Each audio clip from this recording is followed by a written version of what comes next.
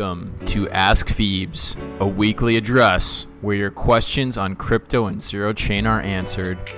I'm Derek Fiebiger, Director of Operations for Zero Chain, and I thank you for joining me. Let's hop into things.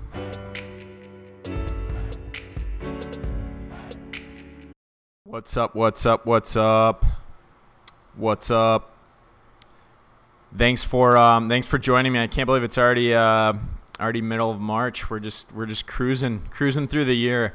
So we'll start out with some quick Zero Chain highlights here because we got a lot of questions in the Reddit thread, which is it's amazing.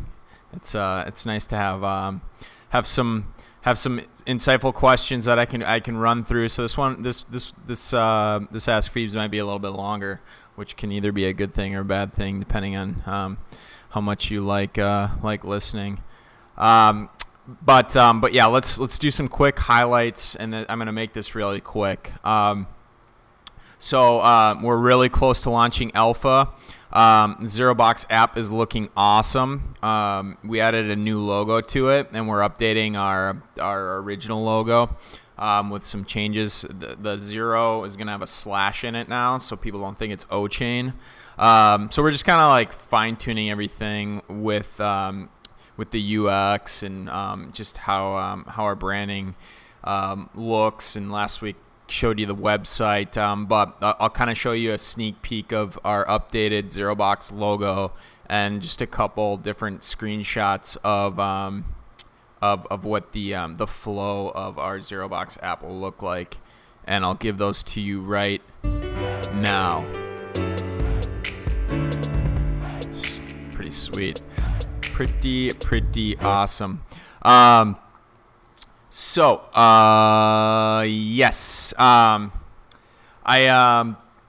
we added that new logo, and there's that sneak peek, and we're still waiting on iOS approval, I believe, for ZeroBox app. So it could come anytime now, but definitely not long. I asked Saswata if we can expect it tomorrow, like we were targeting last week, and he didn't rule it out. So I'm not saying it will launch tomorrow, so make sure that you're not misinterpreting what I'm saying. I'm just saying it's not out of the question, and it's coming fast.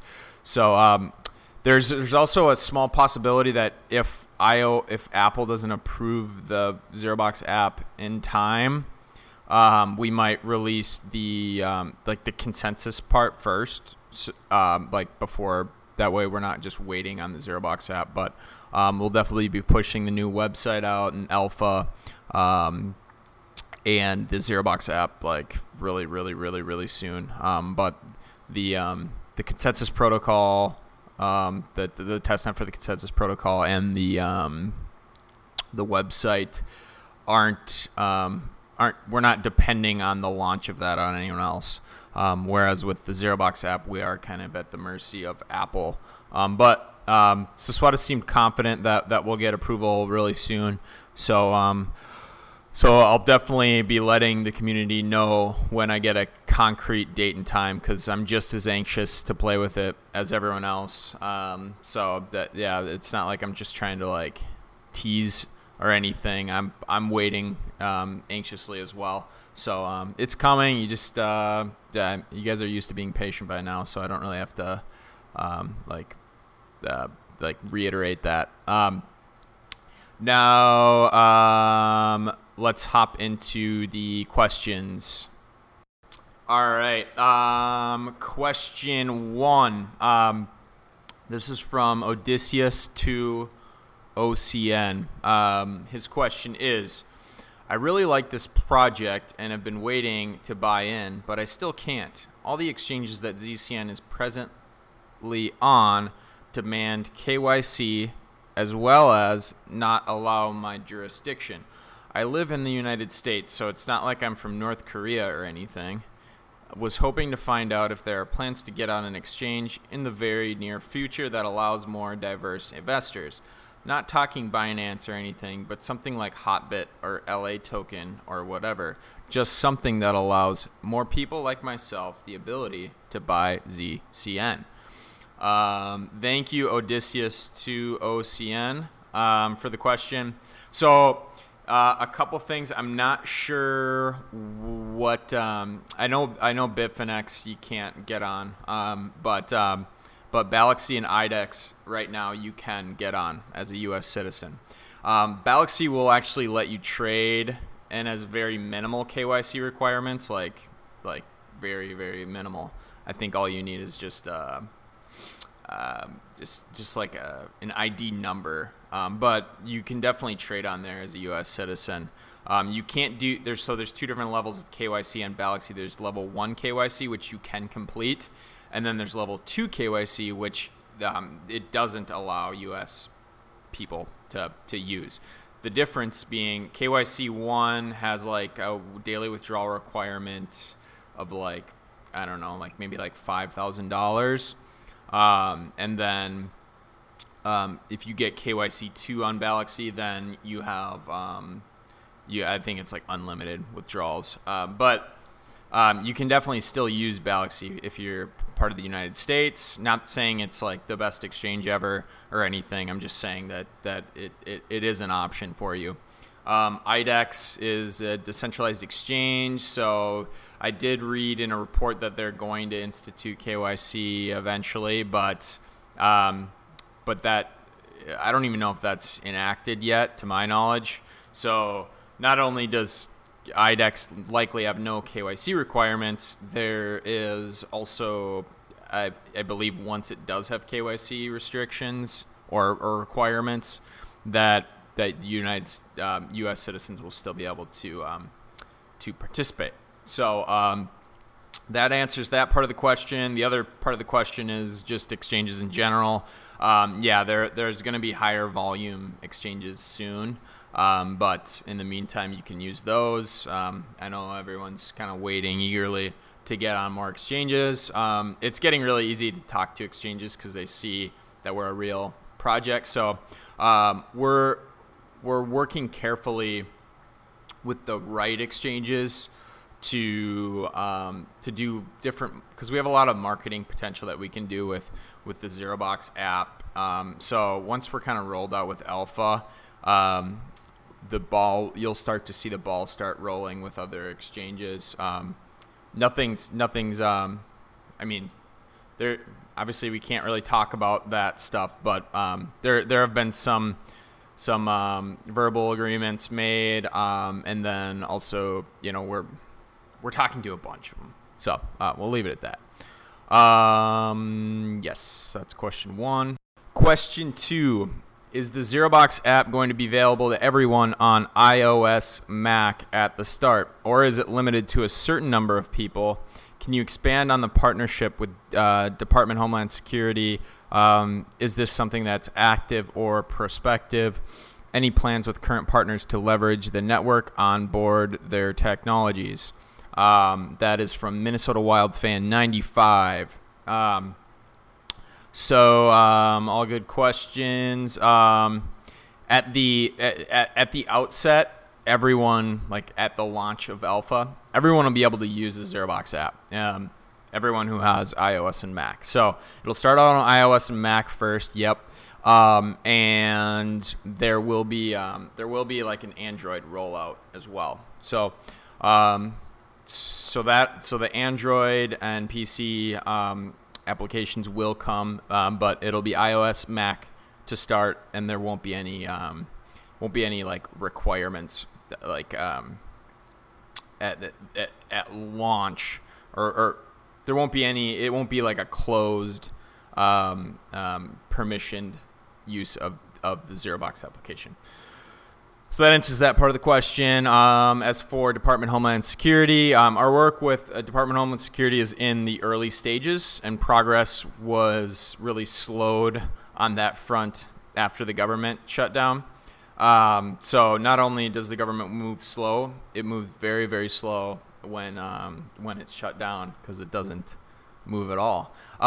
So yeah, it's very early, and we're exploring a lot of things with regards to data security, because data breaches are becoming an increasing issue, and for something such as the government has a lot of sense of documentation. So, and then we're also really excited about our split key authentication wallet as well. So there's a lot of different applications, but it is primarily focused on security. When there's more concrete information on it, we'll definitely obviously provide that. But we're actually planning to do, as far as partnerships goes, we're planning to do a crypto blitz soon. And that's because we have usable technology finally. And we're looking to partner with essentially any blockchain or dApp that needs storage, which is pretty much all of them. We don't consider ourselves a competitor, rather a partner to every blockchain out there or blockchain project. So if you have a good connection with other big blockchain projects, let me know so we can get more introductions going and get the ball rolling. But there's a lot of interest in decentralized storage, believe it or not. So one that works. So one that works and one that's fast, because there isn't a solution out there right now that can do what we're doing. So that's easy. So that's question 2. Question 3. I liked this one. This was a good one. This was from Mob768. He asks. He came in hot with this one. He asks, how can you say with a straight face that the blockchain is free to use when it requires locking up tokens and there's an interest rate? You're just paying through inflation in that case. Seems like EOS 2.0 to me.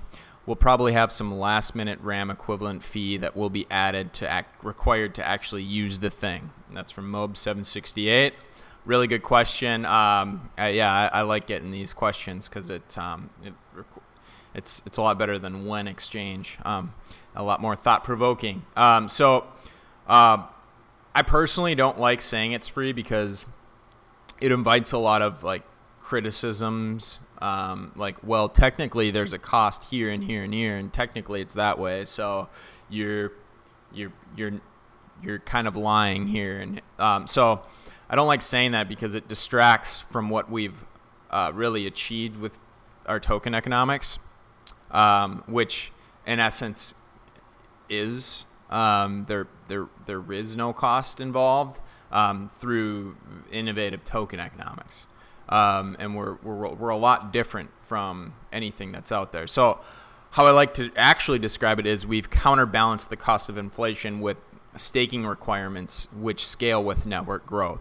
So I recommend reading our token reward and storage protocol paper that you can find on zerochain.net/research to get a good idea of how we navigate around this and how we are fundamentally different from EOS from both token and consensus perspectives. I'll address this in a couple parts. So firstly, almost every blockchain protocol will have some semblance of an inflation mechanism. It's generally how nodes are compensated for a service or for providing a service, which generally is just mining, validating, producing blocks. Granted, there are some exceptions like IOTA, but in essence, with IOTA, the transaction cost is just presented in a different format by requiring each sender to execute proof of work on a previous transaction. So you're basically just doing the mining. You're kind of splitting up the mining, which is in essence a cost, proof of work cost. Some IOTA fanboys will critique me on that and say it isn't that costly. But that's another debate. But IOTA also has serious hurdles with achieving fast guaranteed finality, which it wouldn't work with a storage protocol like ours, and also reliably time-stamping transactions is very hard on IOTA. I know they say that they're going to fix it. I haven't really looked at it lately. But so that's a separate argument to be had. But inflation is prevalent on virtually every known blockchain protocol aside from the few outliers like I just explained with IOTA. However, even though inflation is prevalent, almost all of these blockchains charge 1, a transaction fee, 2, cost through inflation, 3, they have no underlying asset value. And this is where we set ourselves apart. The key distinction from zero chain to other blockchain protocols is how it approaches those 3 concepts. So we have an inflation rate of roughly 10%. It's not totally final yet, but that's pretty much our target. That's our starting target. We plan to adjust that as the network grows through our governance protocol. So we have an inflation rate of roughly 10%, and we also will technically have a transaction fee as well. But the true genius in our token protocol is how we solve these problems by reducing tokens in circulation. Inflation presents a cost to the value of an asset if it increases the tokens in float, also known as the circulating supply. So inflation presents a cost if you're just if you're just growing the supply, but the demand's staying constant. So that is the true cost. So if you're increasing the amount of tokens in circulation, that's where inflation really starts to present a cost. The zero chain token protocol is hardwired for locking and staking. So what do I mean by this, and why does it matter? Any service that's provided or used on the zero chain network will require locking and staking of tokens. So this, in essence, means that any participation in the network will result in a reduction of floating token supply of ZCN, even with the 10% inflation. So blobbers, miners, sharders all lock tokens. Transaction senders lock tokens to get their interest to pay for their transactions. Storage users lock tokens, etc. So while inflation may be occurring at a 10% rate, its impact on the float supply, the floating circulating supply, is counterbalanced by staked and locked tokens. So there is no additional cost to the overall float supply. In fact, it's almost I don't want to say that it's deflationary because we have to let this thing actually run its course to see. But all of our simulations show that there's going to be a lot of locked and staked tokens, which it directly affects the circulating supply. And you can verify this in depth on the token protocol paper that I just mentioned. And then additionally, the ZCN is an asset-backed token. EOS kind of has that. I haven't looked at it too recently, but I do know that they kind of bragged about being asset-backed with RAM, but Emin Gün Sirer actually ran some numbers and determined that the amount of RAM that you get relative to the token is really not that significant. So we're different in the sense that we're a storage network and we have a data storage allocation. So ZCN is an asset-backed token, and as the Blobber network grows, the integral storage value of ZCN grows with it. So the more blobbers that are on the network, the more storage value your ZCN has. So this affects the utility of the asset itself. It improves the utility as the network grows, as the Blobber network grows. So we address the hypothetical cost of a supply increase by reducing total coins in circulation through locking and staking on the network. And we provide a token that has actual redeemable market value beyond just speculation. So Ether is, you need it for gas to pay for your transactions, and that those fees are gone. You'll never see those again.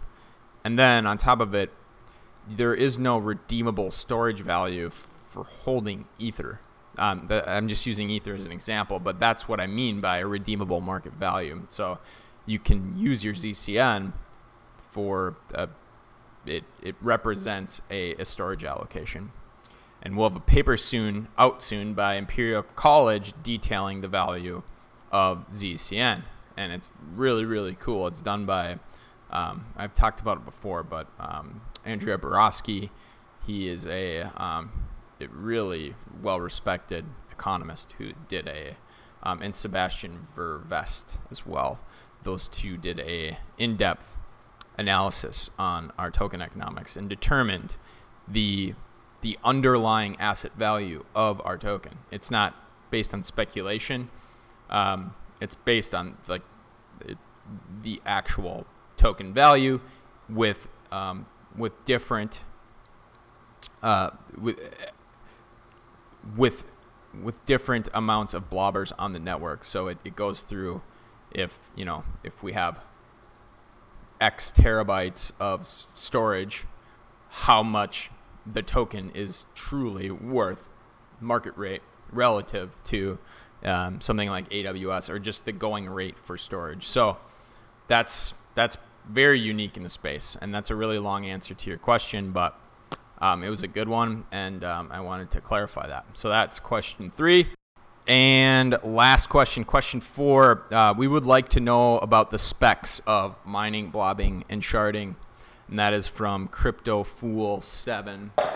I also want to know about the specs as well. I'm eagerly waiting. So yeah, it's the specs should be available within a month. I'm looking at kind of starting like a forum for everyone to get a gauge of interest and give them kind of like the inside edge to getting going with their rigs. So if that sounds like something you'd be interested in, let me know on Telegram, because I'm pretty sure I kind of just thought of this, but let me know on Telegram if you think it's a good idea to get a list going of people that are interested, because I plan on running a blobber as well. So maybe we'll start like a separate Telegram group for zero chain service providers where we can all strategize and ask really targeted questions for everyone that's really interested in supporting the network at the beginning. I think that there will be a ton of benefits, especially because you'll pretty much, the